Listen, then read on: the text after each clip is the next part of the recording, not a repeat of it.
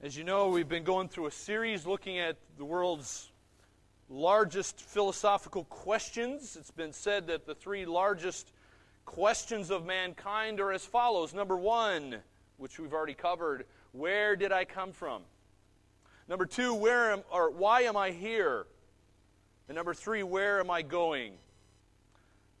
Today's message will answer the question, where am I going? Before we look at Revelation 20, though, let me give you some false views concerning the destiny of mankind. These are various ideas, opinions of different people from all regions of the world. Number one is nirvana. Nirvana, that's an Asian Hindu philosophy which teaches that at death, a person ceases all personal existence and is absorbed into the universe. So that's one opinion on the destiny of mankind. Number two is restorationism. Restorationism is the belief that in a future life, all people will be given a second chance to make the choice for God that they did not make during this life. By the way, that sounds similar to universalism, doesn't it? And it's very similar. Number three, materialism. Materialism is an atheistic belief that man upon death forever ceases to be and just quietly rots into nothingness. Number four is annihilationism. Annihilationism teaches that all the ungodly will someday literally be uncreated or annihilated by God. Number five is soul sleep. Soul sleep teaches that the soul sleeps between death and the resurrection. They don't actually go anywhere. And then number six is purgatory. That's the belief that all those who die at peace with the church, but are not perfect yet, must undergo some penal and purifying sufferings. And then there's limbo. Limbo teaches that all unbaptized children and the mentally incompetent upon death proceed to a permanent place of natural happiness. But it's not heaven. And then there's reincarnation. Reincarnation is the belief in the rebirth of the soul, where your soul is continually rebirthed to come back as something else. And you, depending on how you lived your life on this earth, is dependent on what you come back as. And then with religion, you get all kinds of ideas, but religion often, sadly, even amongst evangelicalism today, religion often teaches that there is a God, but He is a God of love. And therefore, this God of love would not and could not possibly send anyone to a place called hell. That's a prominent belief today. I would dare say if you were to take a poll of the churches in New Zealand today, even the evangelical churches in New Zealand today, most of them would believe that last point. Most people don't believe in a literal hell. They don't like to think of a God of wrath and justice and holiness. They just prefer to think of a God as love. Revelation 20 describes the final sentencing of the lost. I mean, these are all people's ideas here we've talked about, but it doesn't match up with God's ideas. Because the important thing is, what does the Bible say? The Bible is the final authority for all faith and practice. These are the words of the living God. What He says is what matters, not all these people's opinions on the destiny of mankind. And Revelation 20 is an important passage. It's describing the final sentencing of the lost, and for me, really is one of the most serious, sobering, and tragic passages in the entire Bible. You should not, and you hopefully you can't read this and not be sobered by it. This is commonly known as the Great White Throne Judgment. It is the last courtroom scene that is ever going to take place. And after this judgment, there's never again going to be another trial. This is the last trial, and God is never again going to need to act as judge. There's going to be accused who will stand before the judge. These are the unsaved dead people of the whole world, and they're going to be resurrected to experience a trial like no other that has ever been. Here's what John MacArthur had to say about this passage. I quote, "There will be no debate over their guilt or innocence. There will be a prosecutor but no defender, an accuser but no advocate. There will be an indictment but no defense mounted by the accused. The convicting evidence will be presented with no rebuttal or cross-examination. There will be an utterly unsympathetic judge and no jury, and there will be no appeal of the sentence he pronounces. The guilty will be punished eternally with no possibility of parole in a prison from which there is no escape." End quote. You might ask me, why is this happening? Why is this in the Bible? The Bible shows us that God is the supreme judge of the universe. His judgment of unbelievers is going to be just. Why is it going to be just? How do we know it's going to be just? Because God is just. That's part of His character. And lest you doubt what God does here is unjust, let me show you some other portions of Scripture on the screen here. Deuteronomy 32:4 says, "His work is perfect, for all His ways are just." That includes the great white throne judgment, by the way. Anyway, it goes on to say, "He is a God of faithfulness, and without injustice, righteousness and upright is He." Job 37 says this, "The Almighty, we cannot find Him. He is exalted in power, and He will not do violence to justice and abundant righteousness. Therefore men fear Him." So before we get into our passage here in Revelation 20, I want to lay some groundwork here for you, okay? Please understand this, okay? As we look at this, we need to understand that what we're seeing here is a God who is just. The God of the universe, the judge of the universe, will do what is right. He always does what is right. We cannot question that. He cannot be unjust because the absolute holy perfection of his own nature is not going to allow Him to do anything that is not right. God's will is the supreme standard of justice and equity, and He wills nothing but what is just, right, and true. So those who like to question justice and say, hey, this isn't fair or whatever, need to understand that justice is God's very nature. He can't do anything that is not just. So all of God's acts toward people are perfectly just. On the other hand, sinners have wronged God's justice. We've all wronged God's justice because we're all sinners. But God's justice has never wronged sinners. That's just not possible, because that would go against His very nature. No one at the great white throne judgment is going to have a good reason to complain about their sentence. Everybody who stands at this judgment is going to know that the judge of the universe is doing what is right. The reason for that is because those who reject God's grace and mercy in this life will inevitably face His justice in the life to come. Now we need to understand the context here. Okay, the context has several chapters before and several chapters afterward. Let me just mention what's going on here, okay? In chapter 19, we have the second coming of Christ taking place. Now, we're not going to look at chapter 19, but you need to understand that the great white throne is taking place after Christ's second coming. And then in the beginning of chapter 20, you have the 1,000-year reign of Christ on this earth, called the millennium. And then you come to verses 11 through 15, which is coming after the 1,000-year reign of Christ. We have this vision of the great white throne judgment.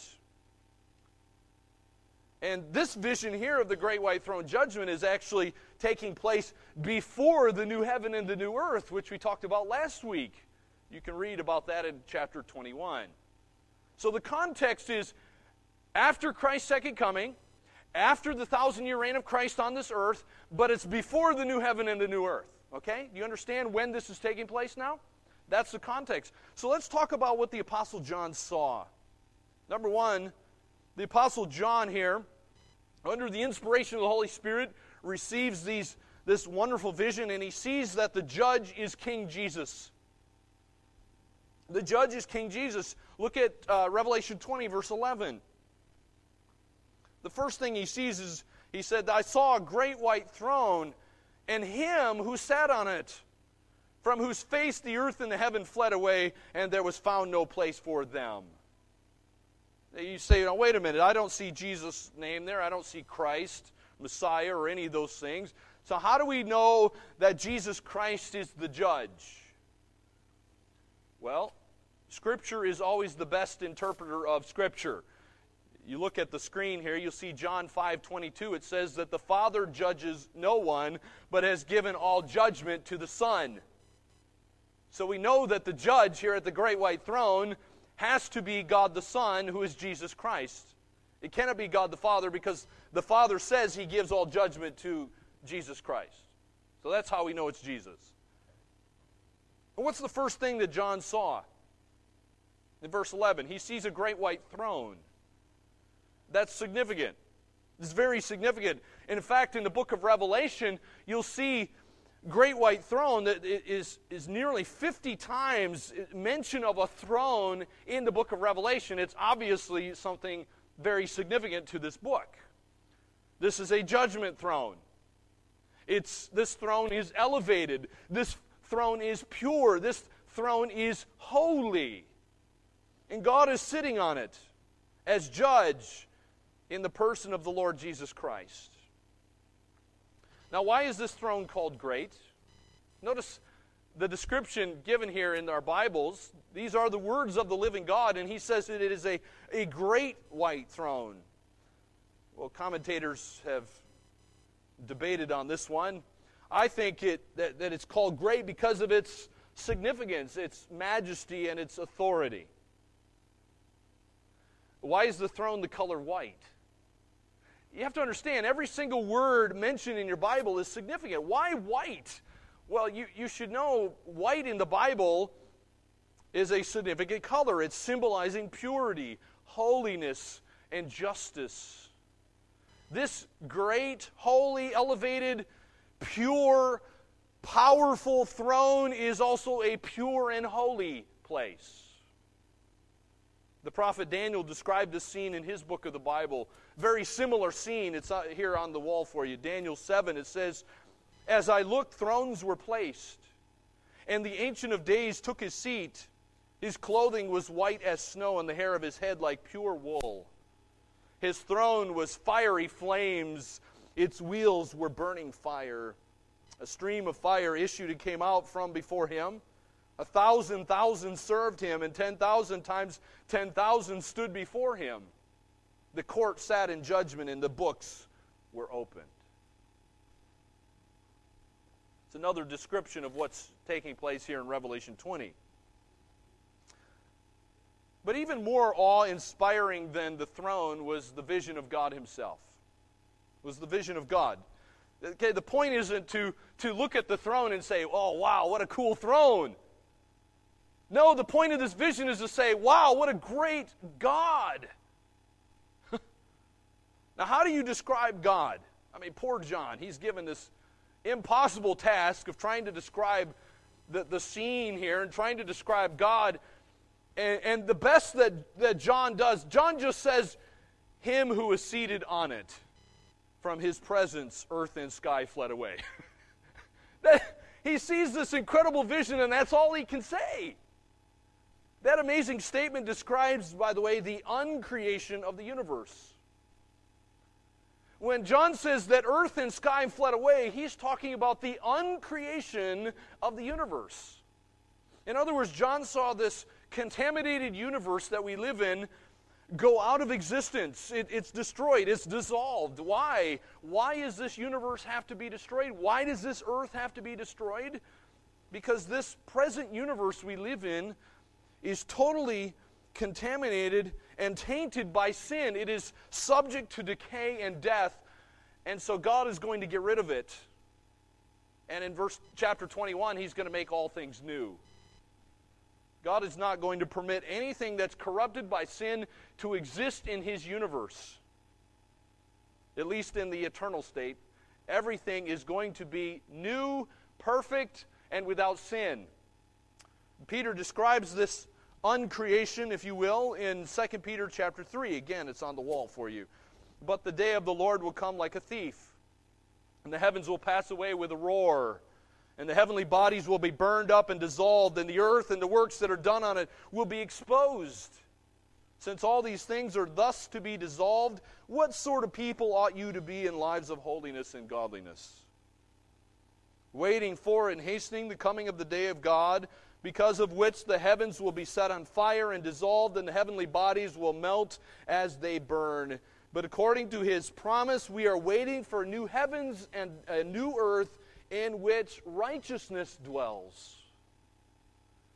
Praise God that things are not going to continue as they are today, because everything is tainted and corrupted by sin. So God is going to make all things new, even the heavens, even the stars and the planets out there that we don't even touch. They're all going to be made new as well. Well, what else does John see in this vision? He sees a lot of things, but as the next scene in this ultimate courtroom drama unfolds for us here, we see the prisoners. The prisoners are summoned from their cells. That's where they are at the moment, by the way. The prisoners are at the moment in their cells, and they are going to appear before Jesus Christ, the judge. Since their deaths, their souls have been tormented in a place of punishment that we call hell. By the way, you need to understand that hell is not permanent.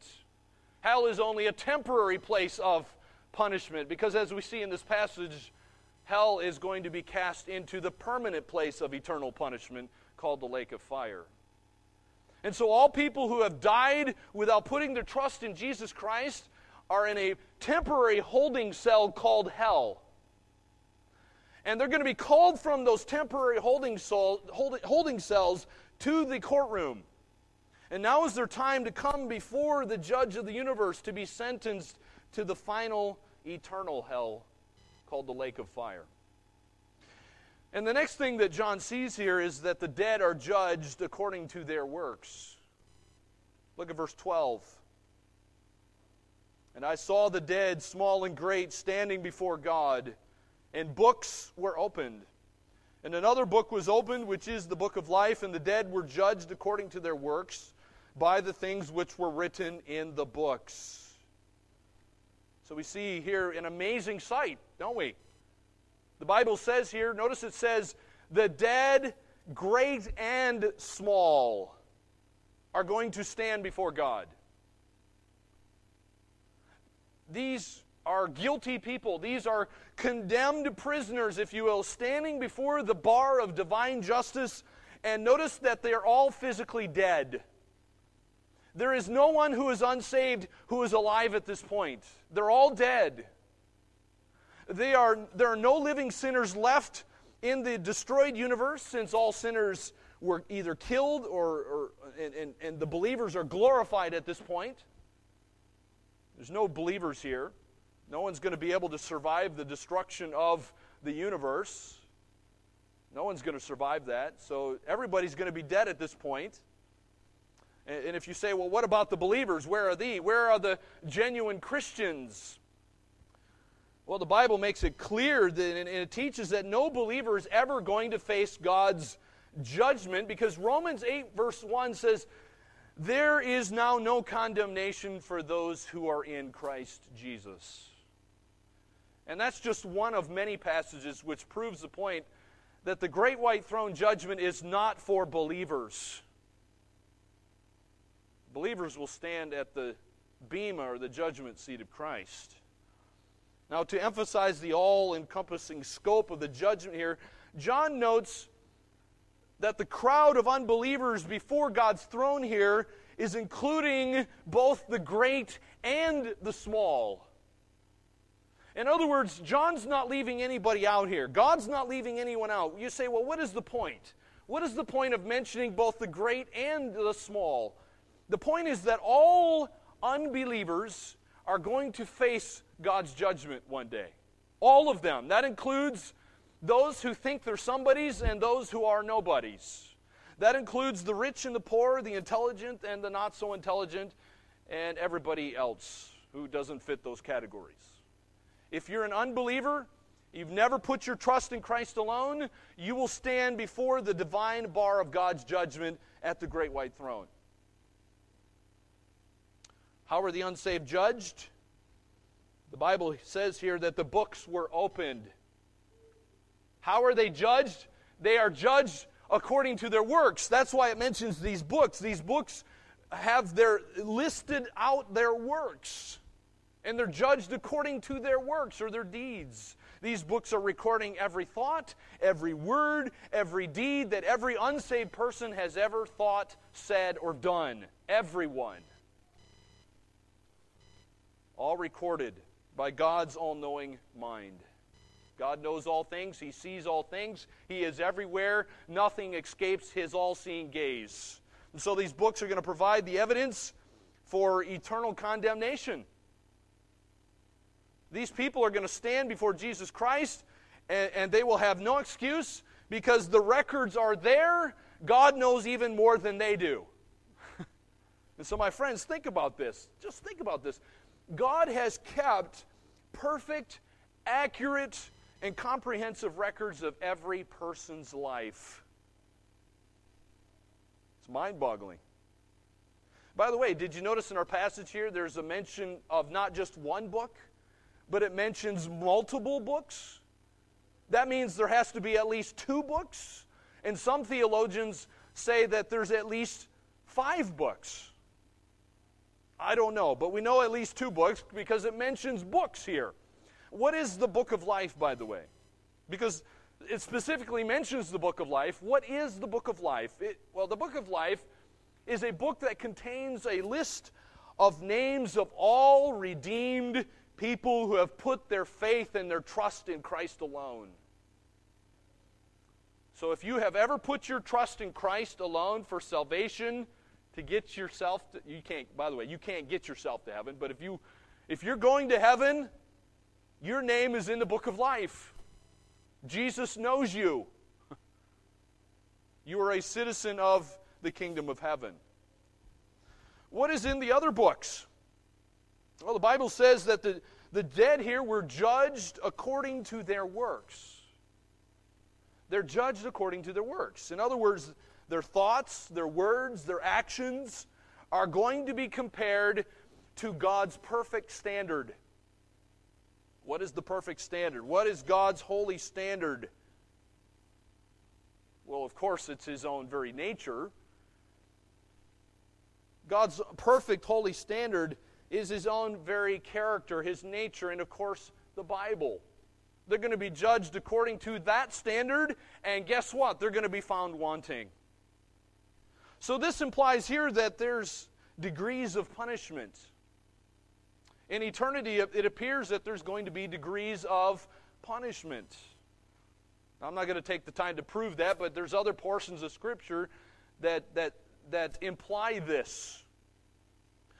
That means that people like the Stalins and the Hitlers and the Gaddafis and the Saddam Husseins of the world will receive different punishments from the nice, dear old lady who was basically never mean to anyone in her life, but never put her trust in Jesus Christ. There's going to be a different standard, if you will. No, sorry. There's the same standard, but different degrees of punishment. What else does John see in this vision? Number 3, he sees that God resurrects bodies for the unbelievers. God resurrects bodies for the unbelievers. Look at verse 13. The sea gave up the dead who were in it, and death and Hades delivered up the dead who were in them. And they were judged, each one according to his works. So here we see the prisoners, again, they're being summoned from their prison cells, the temporary place called hell. And they're going to appear before Jesus Christ, who is the judge. And since their deaths, their souls have been tormented in a place of punishment called hell, and now the time has come for them to be sentenced to the final hell. Since the old earth is destroyed at this point, because remember, the heavens and the earth fled away before the judge, that means that the old earth and the old heavens are destroyed. They're gone. It's destroyed. And so we have to ask, well then, where do the resurrected bodies come from if the old earth is destroyed? Well, notice the Bible says that the sea gave up the dead who were in it. Before the sea was uncreated, and before the sea goes out of existence, that means the sea has to give up the dead. Now, why is this important? Why is God even mentioning this? Well, some commentators and theologians speculate that could it be that the sea is the place that we often think of a place as the hardest place to retrieve a body? You ever thought about that? I mean, look at the news this week and last week. There's been people missing. There's many people around the world who've gone missing in various boating trips. Their bodies have never been found. Here, I think this is the significance. Why is this important? Because no place is too difficult for God to resurrect bodies. No place is outside of God's reach, including the oceans. Now, this is truly amazing because we see here God is going to summon from the depths these new bodies for all who have perished in the seas and the oceans throughout all of history. By the way, that includes the worldwide flood of Genesis. That includes all of those people who went down in the Titanic to the bottom of the ocean. Those people on the Titanic who were unsaved, God is going to resurrect their bodies from the Titanic and bring them to the throne before Jesus. There's a picture of the Titanic on the screen there, by the way, which is hard to see. Well, what about all the people who died on land then? What about all the people who died on land? Because it doesn't actually mention land here, does it? It only mentions the sea. Well, the Bible says that death and Hades gave up the dead. So it doesn't leave out the land because it's mentioning death and Hades. Both terms are describing the state of death. So this is an all-encompassing statement then.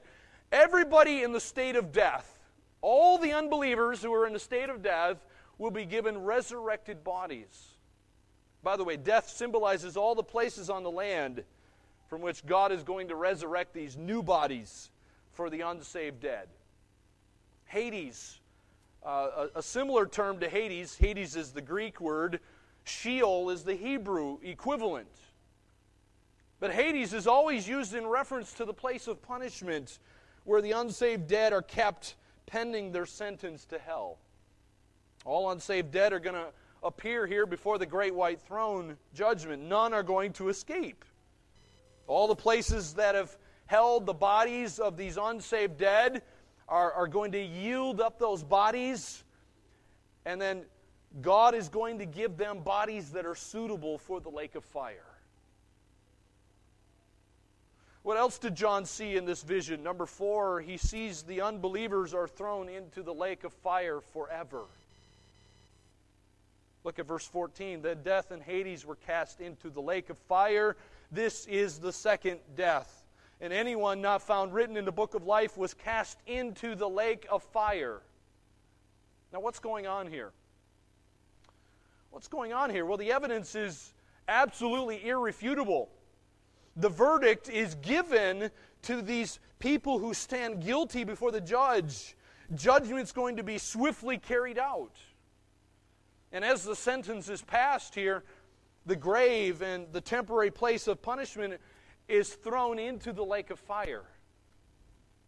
These inmates are going to be united with specially designed, resurrected bodies that can handle a place like the lake of fire. Apparently, in the present state, they won't be able to handle that. So God is going to give them specially designed, resurrected bodies that can live forever in this place of eternal punishment. Again, it's probably kind of hard to see the picture up here on the wall of someone's idea of the lake of fire. We don't necessarily know what it looks like. But the most vivid of the New Testament terms that helps us to understand the lake of fire, or this final hell is the Greek word Gehenna.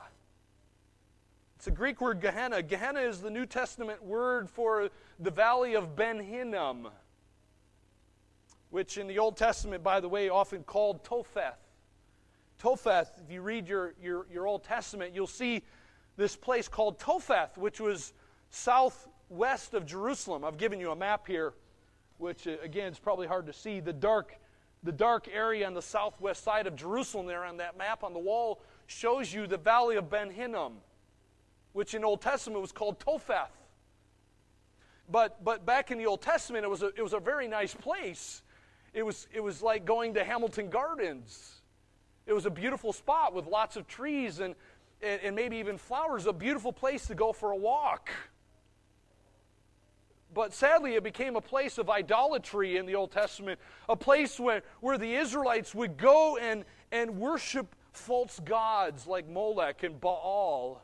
And they would burn their children in the fire like this next picture. They would bring their children to Molech or Baal, and they would put their children in the red-hot, burning hands of Molech, and then eventually they would dump the child into the burning flames, and the child would die, and they would listen as their child was screaming to death in the flames. This was a place of idolatry, the valley of Ben Hinnom. And so in the Old Testament we see good King Josiah comes and destroys the valley of Ben Hinnom, and it was never a nice place to go ever again. In Old Testament times, the idolatrous Israelites, as I said, would burn their children in the fires as sacrifices to these false gods. And we can read about this in Jeremiah chapter 19. If you can read that, it's on the wall there. It says, Jeremiah 19, "Go out to the valley of the son of Hinnom, at the entry of the potsherd gate, and proclaim there the words that I tell you. You shall say, hear the word of the Lord, O kings of Judah, inhabitants of Jerusalem. Thus says the Lord of hosts, the God of Israel, behold, I am bringing such disaster upon this place that the ears of everyone who hear of it will tingle. Because the people have forsaken me and have profaned this place by making offerings in it to other gods whom neither they nor their fathers nor the kings of Judah have known, because they have filled this place with the blood of innocents and have built the high places of Baal to burn their sons in the fire as burnt offerings to Baal, which I did not command or decree, nor did it come into my mind. Therefore, behold, days are coming, declares the Lord, when this place shall no more be called Topheth, or the valley of the son of Hinnom, but the valley of slaughter." Well, in Jesus' day, the valley of Ben Hinnom was still there. It was the site of Jerusalem's rubbish dump. It wasn't a nice place. It was where they took their rubbish. The fires were constantly burning. They would have these fires burning in the rubbish dump to burn up their rubbish. And the place was a very smelly place. The rubbish, from what people like the historians said, like Josephus, he said that it was a place of maggots. It was an incredibly smelly place. You'd probably almost want to throw up if you were able to get a whiff of the stink coming from that place. And sometimes even bodies of criminals were dumped in the valley of Ben Hinnom. What's the point? The valley of Ben Hinnom was a suitable place to picture eternal hell. This was the place that Jesus was pointing to when he talked about Gehenna. And everybody knew what Jesus was talking about. He was talking about the rubbish dump outside Jerusalem that was constantly burning, was filled with maggots, it was filled with the stench. It was not a suitable place to be. It was a horrible place. It was a suitable picture for eternal hell, and it had to be because Jesus referred to this place often in the New Testament. You say, what is the lake of fire like? Because we don't really get a very good description here about the lake of fire.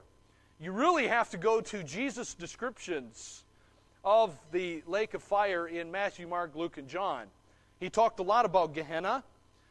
And so we really have to go back to the Gospels to find that answer. Let me just give you a few descriptions of the lake of fire that Jesus gives us. Number one, Jesus said it was a place of total darkness. It's a place of total darkness, which, you think about that, that means it is going to isolate the inmates in a place of solitary confinement. There will be no light in their solitary confinement. Jesus said in Matthew 8:12, he said, while the sons of the kingdom will be thrown into the outer darkness. Outer darkness. It's total darkness. Total absence of light. These people aren't even going to be able to see their hands in front of their faces. Number two, it's a place of banishment from God's kingdom. Jesus said in Matthew 22:13, then the king said to the attendants, bind him hand and foot and cast him into the outer darkness. They will be banished from the kingdom forever. Number three, it's a place of torment that never ends. Place of torment that never ends. Look at verse 10, Revelation 20, verse 10. The devil who deceived them was cast in the lake of fire and brimstone, where the beast and the false prophet are, and they will be tormented day and night forever and ever. So it's a place of torment that never ends. Number four, Jesus said it's a place of eternal fire. Mark chapter 9, Jesus says this, if your hand causes you to sin, cut it off. It is better for you to enter life crippled than with two hands to go to hell, to the unquenchable fire. So notice Jesus says it's a place of unquenchable fire. It's eternal. It's everlasting. Number five, it's a place of frustration and anger. Jesus said in Matthew 13, throw them into the fiery furnace. In that place there will be weeping and gnashing of teeth. Why are the people weeping? Why are they gnashing their teeth? Why are they grinding their teeth together? Because they're frustrated, they're angry, they're in torment. They don't like where they're at, and they can't get out. You say, this sounds like a horrible place, and it is a horrible place. Nobody should want to go there. Nobody should make light of this place. I was talking to someone one time, and I asked them, if you were to die today, do you know 100% sure that you would immediately be in Jesus' presence in heaven? And this person said, no, I'm going to hell.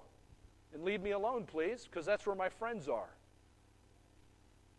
I was so sad when I heard that. That person did not understand the seriousness, the soberness, and the horror of the horror and the torment that was yet to come if they did not change. So how do you avoid this horrible place? How do you avoid this place? There is only one way to avoid the terrifying reality of eternal punishment. Number one, we must confess our sins to God. The reason we go to hell is because of our sins. My friends, we're all sinners, the Bible says. Everyone is unrighteous. There are none righteous, no, not one. We've all sinned. We've all fallen short of God's glory, the Bible says. And so our sin has separated us from God, and so we have to confess our sins to God. After all, He's the one whom we need to be saved from. Do you realize that? The only one who can save you is the one whom you need to be saved from. Number two, you need to ask God to forgive your sins on the basis of Christ's substitutionary death on our behalf.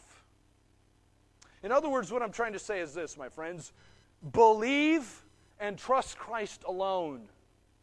He's your substitute. He took your place.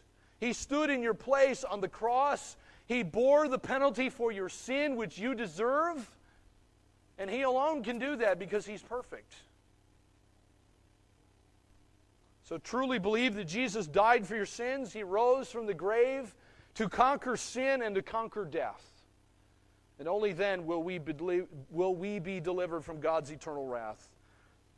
I love what Romans 5:9 says.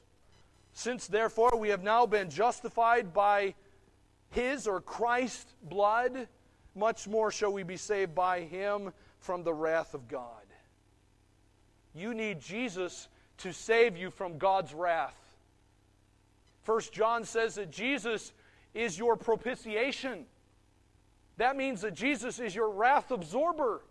He absorbs God's wrath. He gets the full brunt. He stands between you and God's wrath. But my friends, if you don't stand behind Jesus, if you're not looking to Jesus and trusting in Him, you will get God's wrath and eternal punishment. There's no other option. Either Jesus takes God's wrath or you will get it in the lake of fire. My Christian friend, how should this message affect you? If you have put your faith and trust in Christ alone, then you are on your way to heaven. You will not spend eternity in the lake of fire. This place is not for you. But this message should have an effect upon us. Number one, it should make us examine ourselves. Whenever we see this passage and read it and hear it preached, we must examine ourselves. Have you really passed from death to eternal life? Have you? Is that a reality? Or is that just something you think is going to happen to you? Or are you going to be like Matthew 7, those people who come before Jesus and Jesus says, "Depart from me, I never knew you"? You can't afford to be uncertain about this, can you?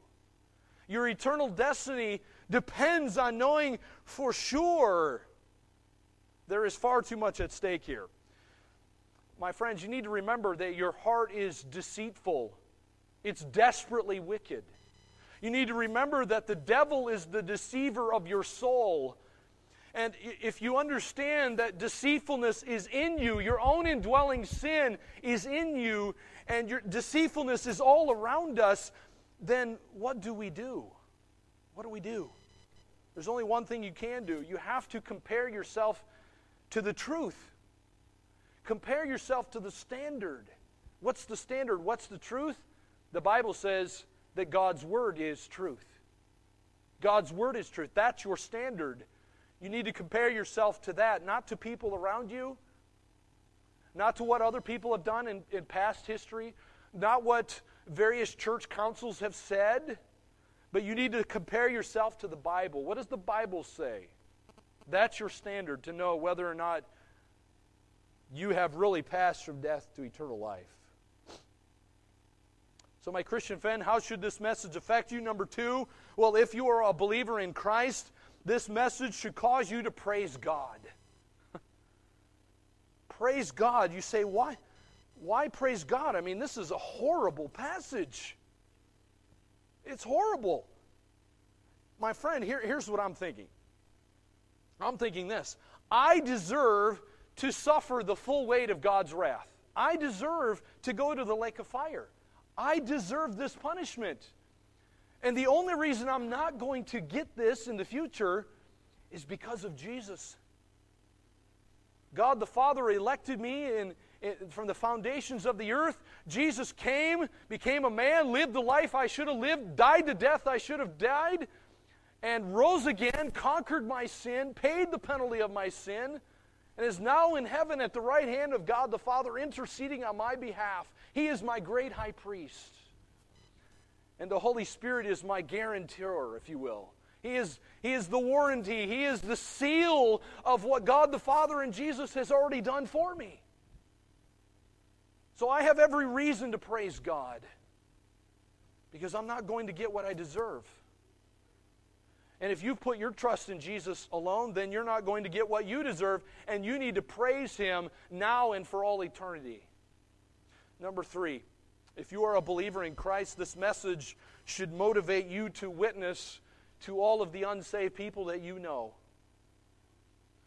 Are you faithfully giving out the gospel which God uses to bring souls from death to life?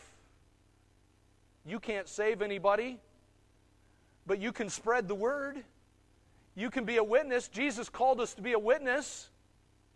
And the Holy Spirit can use that witness and use the good news of the gospel in people's lives to show them that they need Jesus. Are you praying for souls to be saved? The Bible calls us to pray for others, not just for the household of faith, but for all the lost. Jesus had compassion for the lost. Do you? Are you faithfully spreading the word, doing your part to take the gospel to the ends of the earth, starting in your own Jerusalem, which of course is Hamilton, to the Waikato, to New Zealand, and then out to the uttermost part of the earth? We as a church, that's our responsibility. God calls us as a church to take His word, to make disciples. Are we doing that? Do we care? This message should cause us to have a motivation to that end. So may God give us hearts of compassion. Let's pray.